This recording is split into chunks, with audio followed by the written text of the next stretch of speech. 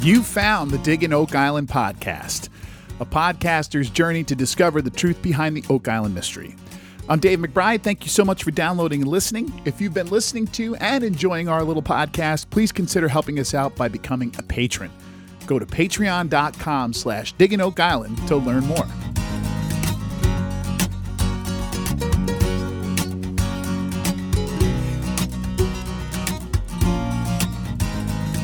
All right, before we get started, let me get in a plug here right off the top for our Patreon page. Another one. If you think this podcast is worth $5 a month to you and you would like to see the podcast keep going strong and keep remaining as ad-free as possible, then I would ask you to please consider becoming a patron of our show. You can go to patreon.com/Digging Oak Island and sign up. Patrons get exclusive access to a live chat during the U.S. broadcast of each new episode of The Curse of Oak Island. And that chat really is just so much fun. Come and join us, really. Again, folks, go to patreon.com/Digging Oak Island to sign up, support the show. Remember, it's only $5 a month. You can cancel anytime. And I want to thank our new patron, Billy, for joining this week. Thank you so much, Billy. Thank you for listening. Thank you for being part of the Digging Oak Island family. Your support really does mean so much to me. I can't thank you enough. And also, if you prefer not to do the monthly thing, but you want to help out, I get that. You can make a one-time donation via Venmo. You can use my username at Dave McBride Music. I am a musician. That's what I do for a living. And that was sort of my virtual tip jar that we used to use back in the pandemic days. And we still use them a little bit now again. And I want to make sure I thank Steve for his incredible donation this week. Thank you so much, Steve. I really appreciate that.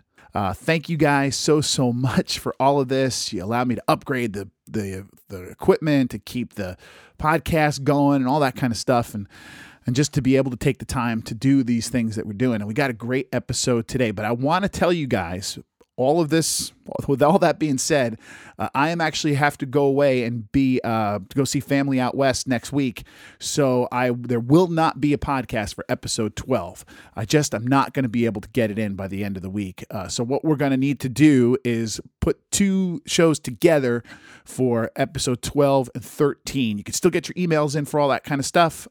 Be just as normal. And if for some reason I can get it in, maybe get it in on the weekend or something like that, I will. But we may end up doing no podcast next week and two shows and one podcast the week after, just so you guys know. Okay, as always, let's start today's podcast with emails and messages from you, the listeners, and we only have a couple this week. So let's begin with an email from Frank, who helps clarify something from last week's episode for us. He writes, Dave, love your pod. Keep up the good work. Here is a response Gary Drayton gave on Facebook to someone that asked a question about detecting pottery in this week's episode. He wrote, you cannot detect pottery with a metal detector. It's called editing. We only found pottery while digging the metal targets. The reason we stood down and called in Laird the archaeologist is because of that. I don't watch the show, but I heard about it. Perhaps they didn't show the many pieces of metal dug out of the hole before we started pulling up pottery shards. Frank, thank you so much for that. It really was a weird bit of editing, especially when you consider what Gary's saying there. And I would love to know what those, quote, many pieces of metal dug out of the hole before we started pulling up pottery was, right? I mean, remember, the archaeologist Helen said that she was not pulling out anything modern with this pottery. So I can only presume that these pieces of metal were, in fact, very old and might help us pinpoint a little bit the dating and maybe even the origin or the purpose behind whatever this buried rock thing is under that tree. But for whatever reason, we get no information about that at all. It's completely knocked out. And I know here that Gary is helping out a fan of the show. And kudos to him for answering that question. That's great stuff. But I can also see how this response could serve to aggravate some people, right? Because, well, look what he's saying there. You know, we pulled out other artifacts that led us to this pottery, and we didn't show you those. That can be aggravating for some people. I'm kind of used to it by now, but I understand why people do get frustrated with it. And now we have another email from our friend and Patreon Steve, who writes, now this is interesting, published by Fred Nolan in 1974. And he included with his email a photo of a map Fred made, which I will put on the Facebook page for you guys to have a look. Apparently, you can purchase a copy of it on eBay if you were so inclined. It's a fascinating look into what Fred Nolan was thinking and what he knew. Now, first, if you look at this, the thing is a little disorienting as it looks at Oak Island from the east, so it's kind of up on its head, right? There is listed, quote, old cofferdam from 1867 in Smith's Cove that looks a lot like the U-shaped structure. He lists something south of the Money Pit along the beach, which he calls second cave-in pit found in 1965. So there was a second cave-in pit along the southern coast there. And then he also writes, one of the coolest ones is he writes, quote, old wagon roads previous to Graves Farm, pirate roads, end quote, which is just east of the swamp. So he was aware of roads there for sure. And also he writes old pirate stone piles, which he points out just north of the Money Pit. Take a look, folks. It's a really cool piece of Oak Island history for sure. And Steve also said, and the Fred Nolan book, as mentioned on the show, appears to be the story of Oak Island. It was originally published in 1896, and Fred had it reprinted in 1967 to sell in his museum, the one on the mainland end of the causeway. He also included a photo of that book, too, which I will post for you guys to see. Now, I'm not sure, Steve, that you're right, because I thought Fred said, or Tom Nolan said, that his father had written a book. I thought that was the phraseology he used, but so maybe he did have this reprinted to sell, but I thought he was referring to something that Fred had written on his own, something that might inform the possible damming structure that they have been looking for. Now, for those who might not know this little piece of Oak Island history, Fred opened an Oak Island museum on the mainland right by the causeway and filled it with the things he found. Some are mentioned on this map here, actually, including what he calls, quote, large sandstone rock with strange markings found many years ago, which he then says it was relocated to his museum in 1973. Remember, this is an era when Fred Nolan and Dan Blankenship were feuding pretty hard and often trying to one-up each other and kick each other out of properties and all that kind of stuff. So, there was a lot going on in this era between these two men, and a lot of stuff that Fred was doing, like this museum, to try to get in on the Oak Island trade, so to speak. I don't know if that's the right phrase, but you know where I'm getting. And I assume, Steve, that this book here is no longer in print. If so, I wonder why not. But I will look it up. I haven't. I wish I did before I started recording the podcast. Okay, let's finish up this part with a message on Facebook. Remember last week, our listener Mike came up with possible evidence for a theory he's looking into about Oak Island being a location for the British Navy to salt cod. He presented us with an amazing map he found, which I posted on the Facebook page. This week, Mike follows up with another message that says, it appears that the British and Scots were definitely in the area along the Atlantic coast and that they did most of their fishing from small land-based boats and processed the fish on shore. Also, it says the British lacked salt in adequate quantities. I wonder if they were looking for salt on Oak Island. Interesting, but nothing conclusive. In pre-colonial times, the existence of salt springs and brine pools in various parts of the province was known to the Mi'kmaq.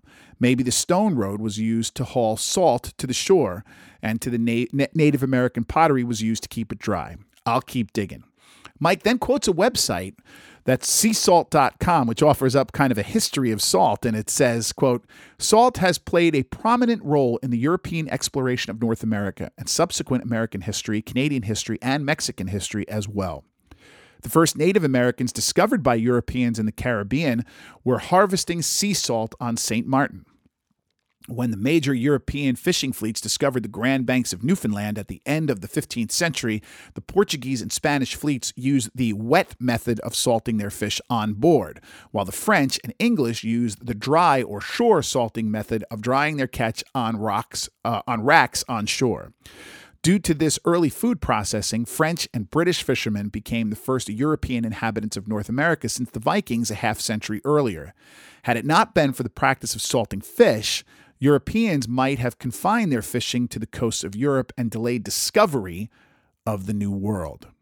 Okay, let me just stop here for a second. Mike has more to say, but I just wanted to make a quick comment. Yes, indeed, European fishermen came to the island on many islands on the Atlantic coast and the mainland for years before the continent was quote unquote settled. All up and down the northeastern coast of North America, there are islands that were temporary homes for fishing operations, and those homes disappeared over the years and oftentimes lost to history. There is an island in the Gulf of Maine, just off of Boothbay Harbor, which I always go to. That's my second home, called Damerscove Island. Way back at the start of the 1600s, it was a site for what we can now call, I guess, a commercial fishing operation that did just what you're talking about here, Mike. But like all such operations, it was designed to be seasonal. It was temporary, and it was eventually abandoned. All right. Mike then concludes by saying, for a while, salt was one of the commodities that European settlers had to acquire from Indian traders, as shipments from elsewhere were few and unreliable. Hunters and trappers periodically made small amounts of salt for their own use at brine seeps that they encountered during their travels. Could the eye of the swamp be a brine seep? The swamp, a salt pond. Mike, I said this last week, and I'm going to say it again here. I think you might be onto something a little bit. Keep this research coming. Keep looking into this. I think we're required by the charter of this podcast to find the truth behind the Oak Island mystery, to look beyond treasure stories and at other possibilities. And this is without doubt a possibility. And we discussed that a little bit last week, and I love what you're doing here. Great stuff. I think even this episode and some of the things we're going to say later on might even push you or motivate you to look into it even a little deeper. That's all for the emails this week. Remember, if you have any comments or questions, just email me, digginoakisland@gmail.com.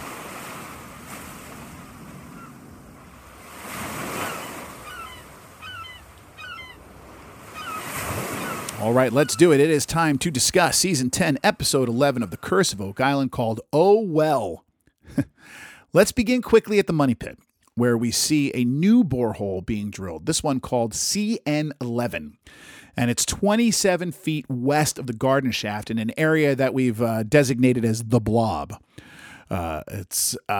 If you don't remember, this is the spot where Dr. Spooner and Dr. Lukeman were saying that might be the source of gold and silver in the water samples that they've been finding underground. This is where that source might be located. Just a little side thought here.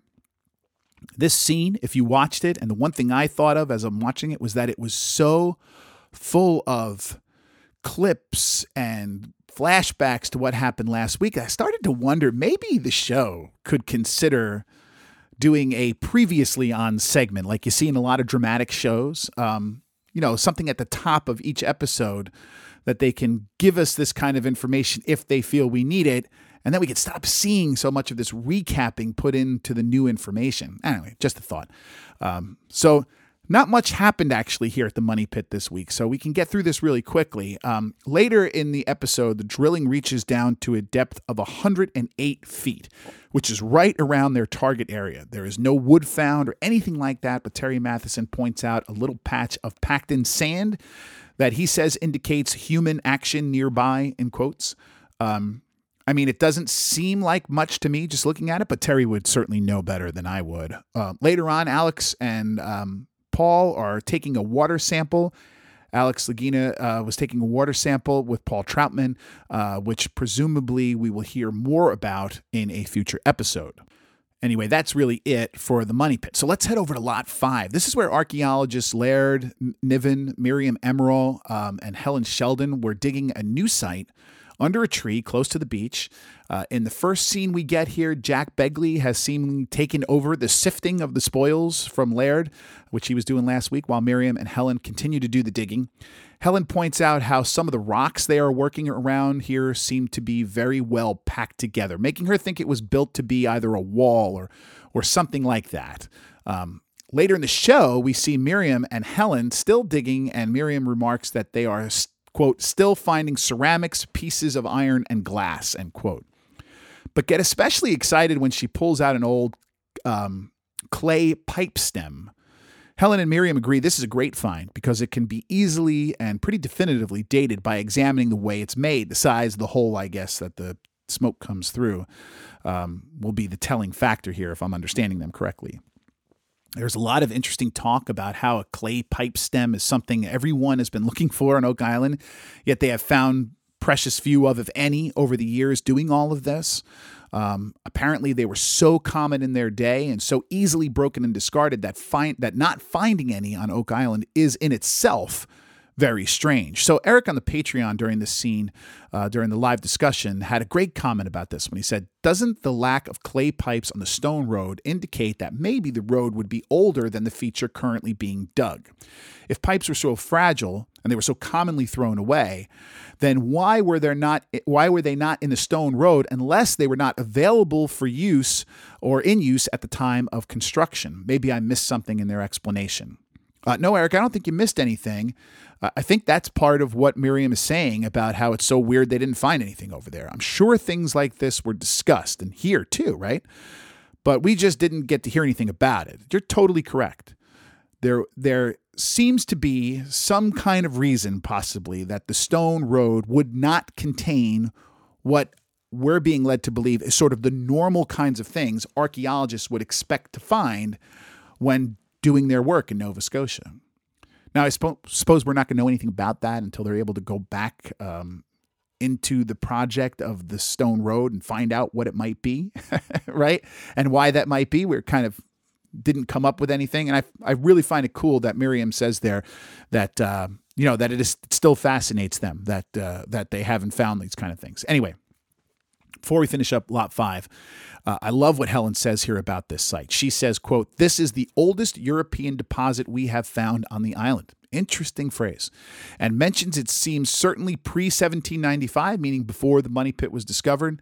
It's fascinating stuff for sure. Can't wait to hear if we actually come to some agreement with the archaeologists of what this might be and what it was used for. Now, before we take a quick break here, let's head over to Lot 26. We see a war room meeting where the team is discussing a feature on Lot 26 I have not thought about myself in some time, though I have heard about this. Just didn't come to mind here. Rick tells the story about him and Dan Blankenship walking along the beach in the dead of winter in the freezing cold with snow and ice on the ground when they discover this tiny little pond of water that for some reason was not itself frozen. They came to find it was crudely built, well, and just not being frozen over when everything else around it was strange enough for them to make whatever this is interesting. Elizabeth on the Patreon, when they're showing this, writes, is that an odd place for a well? That's a great question. And Elizabeth, I'm not an expert on that, but I got to tell you, it did certainly seem strange to me. It was right on top of this kind of yucky looking pond and only a few feet from the beach. Now, as I often say, again, don't trust me. I'm not an expert on this, but it's just, let's leave it at that because it just did seem a little strange. The guys decide to investigate it some more. And I couldn't help but wonder why this project or this discovery is only coming up now as they're talking about this. And had they really never investigated it before? They really just forgot about it? It just seems very strange. Anyway, there's a lot of talk about Captain James Anderson and Samuel Ball, both who owned this lot at one point or another in the history of Oak Island, and both are people that the show likes to say are somehow mysterious, even though there isn't really much evidence to suggest a whole lot of mystery around either one of them, if I'm honest. I also can't see how this well could be connected to both of those people in some clandestine way. It must be one or the other, but be that as it may, the feature alone is certainly somewhat out of the ordinary to me. Dr. Spooner apparently tested the water here in this well, and he says the water was tested and came up with silver traces in it. And he says that it is, quote, one of the only silver hits outside of the money pit, to which Steve on the Patreon immediately chimed in with, one of the only? Where are the others, he asks. That's a great question, Steve. And my wife, who made through about half of this episode, a recent record for her, asked me, why wouldn't they have tested or looked at this earlier? These are all good questions. Again, it's the first thing that came to my mind. But I can't understand what this is. And so I think it's strange. And I find it also strange that it has been ignored for what must be over a decade, right? I think that alone is strange. So there's something afoot here, right? I don't really know what it is, but we're going to get it's going to be even stranger in just a second. Later, Dr. Spooner and Laird Niven head down to this lot 26 to check this well out, with Dr. Spooner on a mission to look for some organic material in it that he can date and hopefully, is part of the construction of it. The two of them comment both about how crudely it was made. And Laird even remarks that he would like to know, quote, what brought them to dig right here? Did they have some inherent knowledge? ? So that's an interesting little nugget from Laird for all of us to ponder. First of all, who is the who he might be? But let me go back to that question that we were talking about with Elizabeth. Isn't this strange? It seems like Laird thinks it's a strange spot for a well, too. And they must have known that there was some sort of fresh water deposit here, or else why would they have looked so close to the beach? That's what I get out of that. Maybe I'm looking too much into it, but that's what I get out of it. Anyway, I know I'm all over the place with this, but this is a fascinating little thing. Anyway, later they meet up in the war room, and Dr. Spooner says he took a piece of wood that was out of the bottom of the well that he thinks is then kind of predates the construction of the well, or is part of the construction of the well, and it dated it to 1028 to 1172. And after hearing this, I get immediately the opposite reaction from the guys, because my thought was that we can probably just throw this out because it's obviously something that's either natural, not very well taken care of over the years. Maybe this wood really wasn't part of the construction. Maybe it's possibly First Nations in origin. I don't know. I guess what I would say is that I would love to understand a little bit better of what they're looking at here and exactly why they think this is for sure a well, and why they're so certain it was, quote unquote, built by someone. They seem to be pretty certain of that but I'm not convinced from what I saw. So I guess I kind of want to see it just a little bit more. Now, having said all of that, after this, I reached out to Laird Niven because this one stuck in my head a little bit. And I asked him if he can offer any clarification. And all he said was not much other than the Mi'kmaq would not construct something like this. And I wrote back, a thank you and said, wow, this really is strange. And he kind of agreed with that. He wrote, yes, it is strange indeed. So this is a weird find for sure. It's weird for a lot of reasons, that it's there and that it's never been examined before. And if the dating is accurate, it's even weirder. But let me also add, just because the wood Dr. Spooner found was from the 12th century doesn't prove that this was indeed built by the Knights Templar. But I don't think I needed to tell you that.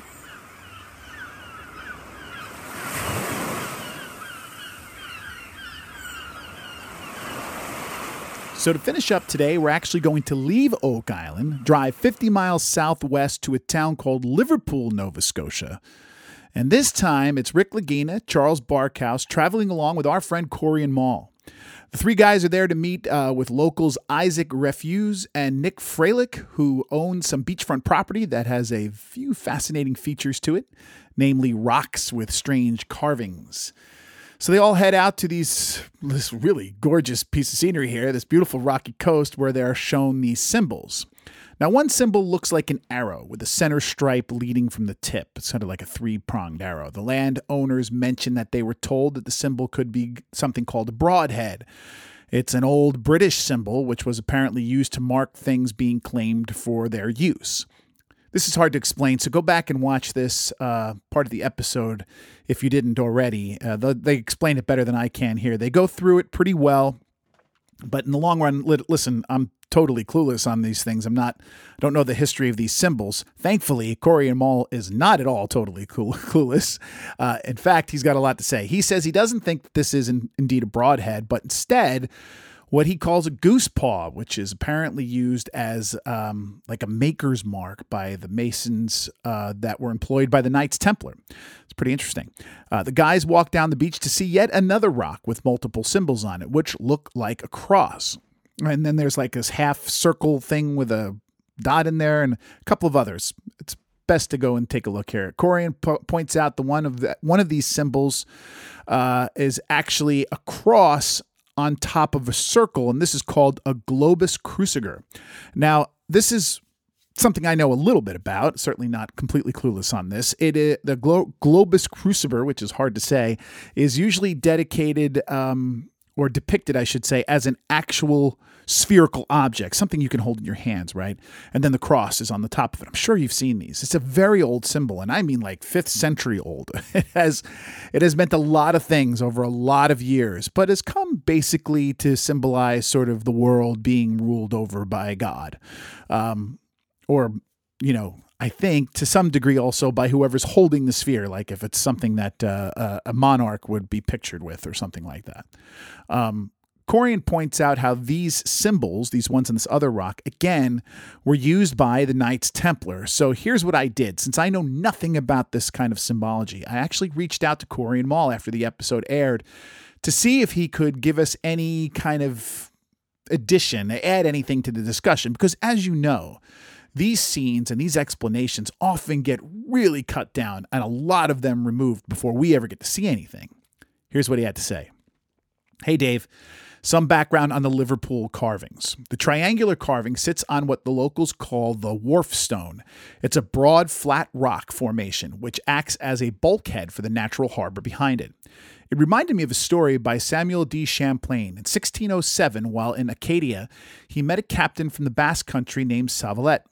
He mentioned to Champlain that he had been fishing in Acadian waters every year for 42 years. That means Basque fishermen had been around since at least 1565. The Basque are people from northern Spain. They fished for cod, and they had a special way of preserving their catch. They would dry their fish on the rocks before returning to Europe. The wharf rock looks ideally suited to dry fish. A certain group among the Basque people use the goose paw as their identity mark, their logo, like you see it there in Liverpool. They were known as the Cago, or Cago. They lived around the Navarre area in northern Spain and southern France from around the year 1000.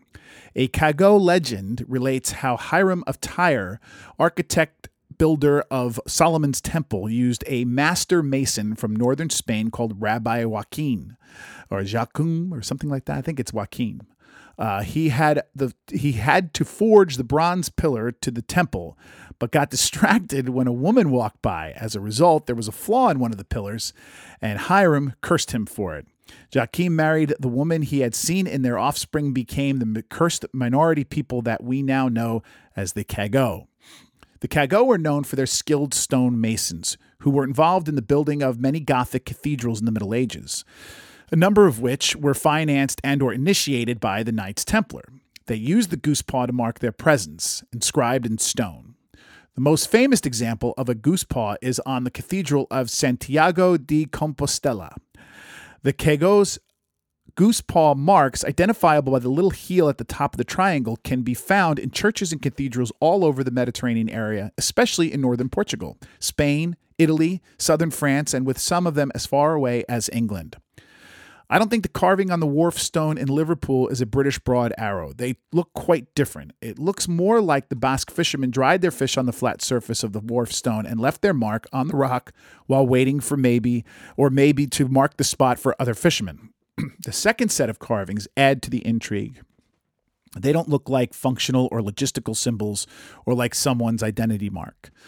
They are a set of 4 symbols that seem of an esoteric or religious nature. They appear to belong together as a group. They also look much older than the goose paw, and they are more weathered. To me, they have a distinct medieval feel to them. The globus cruciger, the circle with the cross on top of it, was quite commonly used in European art as a mason's mark, like we saw in the Fonte Arcada, in Portugal last year. However, the other 3 symbols aren't so common. Especially the last symbol reminds me of the kinds of carvings the Templars left on walls of their properties and prisons in various places in Europe. It has a typical circle with a square cross inside of it, and that we see in different places here, symbolizing the order. The circle is the O of the temple, the square cross representing the T. Considering everything, I think we're looking at a place that was known early as a natural harbor, which might have been used by Europeans from the Mediterranean area, possibly Cagos. And if we speculate a bit, who knows, the people that had used their building services. Oh, and please add somewhere that for this, we worked together with Terry DeVoe, who put us on the trail here. Terry DeVoe, we've seen as a historian there. He's been on the show a bunch of times. Thank you, Corian, for helping us all out. Again, what great stuff. We can conclude from when we see scenes like this that there is a lot of good information that is left on the cutting room floor, right? We can definitely say that because Corian really adds to this here. It leads me to wonder if anyone has tried to date these carvings, right? I know that some geologists are actually able to get a date from or a dating idea from the amount of erosion and those sorts of things done in these rocks. I wonder if that's something like that has ever been done before or will ever be done to these. I mean, who knows? Maybe the location of the water here makes something like that near impossible. I have no idea, but I know that sometimes these things can be dated. Might be worth looking into. Corian comes off really, knowledgeable in everything he does, and as you can see this from what he wrote to us, he truly is. This seems like a great little piece of history here that we're on to. I'm not sure how it relates to a treasure in Oak Island or on Oak Island, but certainly the history is there, and it's really kind of cool. Now, I just want to add another perspective on all this. I mentioned our brand new Patreon, Billy, and again, thank you, Billy, for your support. He left me a message right after the show added, and he said this. So about these symbols, I got to say, Corian Mall's speculation seems pretty much applying a Templar template. Say that 3 times fast to the stuff that could have a variety of meanings. Let me stop here. Billy, yes, I think in the show it was brought that way, but you can see from what he's saying here that I don't think he necessarily believes that. He's pointing towards these Basque fishermen and what relation that might have. So again, a lot of times the full story isn't given to us. Anyway, Billy continues. For example, they could be alchemical symbols used as shorthand in a mining operation. And then he gives some examples like the goose paw thing for dissolve or sometimes meaning water. The circle with this line in it is used for salt, and he has a few others as well. And then there's, other things that he writes, other different kind of things. But then he concludes with what those would be doing on a rock in Nova Scotia. I have no clue, but it's at least as likely as a Templar quarry with some religious doodles. Also, I just happened to be flipping through John Bell's Oak Island Illustrated for the first time, and on page 89, it has a picture of a Mi'kmaq prayer book using the hieroglyphic system a French missionary apparently adopted from Mi'kmaq precedents, and it has exactly the 3-pronged goose paw symbol in it. And another one that looks a bit like the wavy horizontal sign they didn't spend much time on. I haven't found much in the way of a complete online research for their hieroglyphs, but at least one site arguing that they're somehow modified Egyptian brought by the Phoenicians or something claims that they're Mi'kmaq glyphs that look like this and all these kind of things, a vertical stroke and the circle means holy and that kind of stuff. He gives a bunch of examples here and a lot of them are visual, so that's why I'm kind of skipping over a little bit of what he's saying. Just take my word for this one. He sent us a picture of the prayer book, but I have the book myself. So, I'll show this to you on the Facebook page. And then he concludes, I have no idea if Mi'kmaq incised writing into stone, but if they did, I'd think they are far more likely the suspects than the Templars. Okay. I'm sorry I butchered that up, but right out of the gates there, Billy, what a fantastic job. What a great job spotting some of these things and sending this stuff along. Your spot of that Mi'kmaq prayer book and John Bell's book is just fantastic. Now, we interviewed here on the show Mr. Bell some months ago, and I do have his book sitting here right in front of me, and there it is, right? Again, I'll do my best to take a good photo of it and post that image that Billy is referencing here on the Facebook page. At least as far as the goose paw is concerned, I think you got something. I think both you and Corian do, that this could be related to fishermen who we've already talked about have been coming here for ages and ages and didn't leave a permanent kind of settlement behind. Or it could be this that you're saying here, something the Mi'kmaq were doing, or somebody who had a relation to the Mi'kmaq and was using this symbol for whatever it might mean. What I love in your sentence here, Billy, is when you say, what those would be doing on a rock in Nova Scotia, I have no clue, but it's at least as likely as Templar.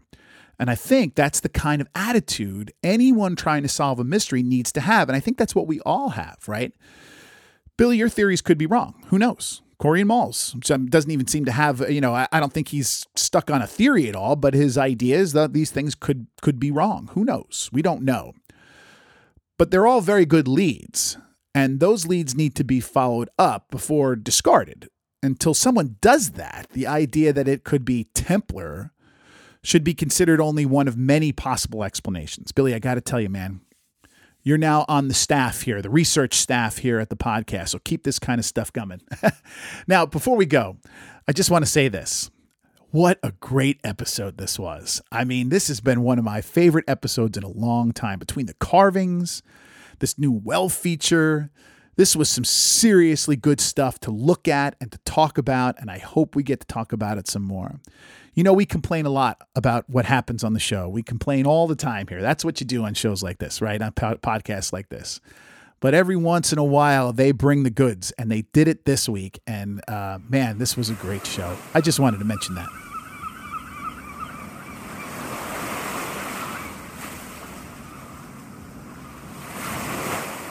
And that's it for this episode of the Digging Oak Island podcast. Don't forget, no podcast next week unless, keep your feeds refreshed. Maybe I'll get one towards the end of the week, but if not, we'll do episodes 12 and 13 all in one podcast the following week. Don't forget, you can help keep the show going by becoming a patron. If you think this show is worth $5 a month to you, then head over to patreon.com/Digging Oak Island to learn more. And if you prefer, you can also make that one-time donation to the podcast via Venmo. Just use the username @DaveMcBrideMusic. I had a hard time talking today. I'm still having a hard time talking. Also, if you would like to help out the podcast in another way, then you could do so by giving us a 5-star rating on Apple Podcasts or anywhere you get your shows. Thanks to everyone who's done that, for leaving the 5-star ratings. I really do appreciate it. You can also follow the show on Facebook and Twitter. We're @Digging Oak Island. And if you have any questions or comments that you want to send directly to me, you can certainly do so via email at diggingoakisland@gmail.com. Just keep in mind that if you do send me an email or direct message on social media, I may just answer it here on a future podcast. So if you don't want your message read aloud, just make a note of that for me. Well, as Dave Blankenship used to say, it is crown time. So until we speak again, I'm Dave McBride. Thank you for listening to Digging Oak Island.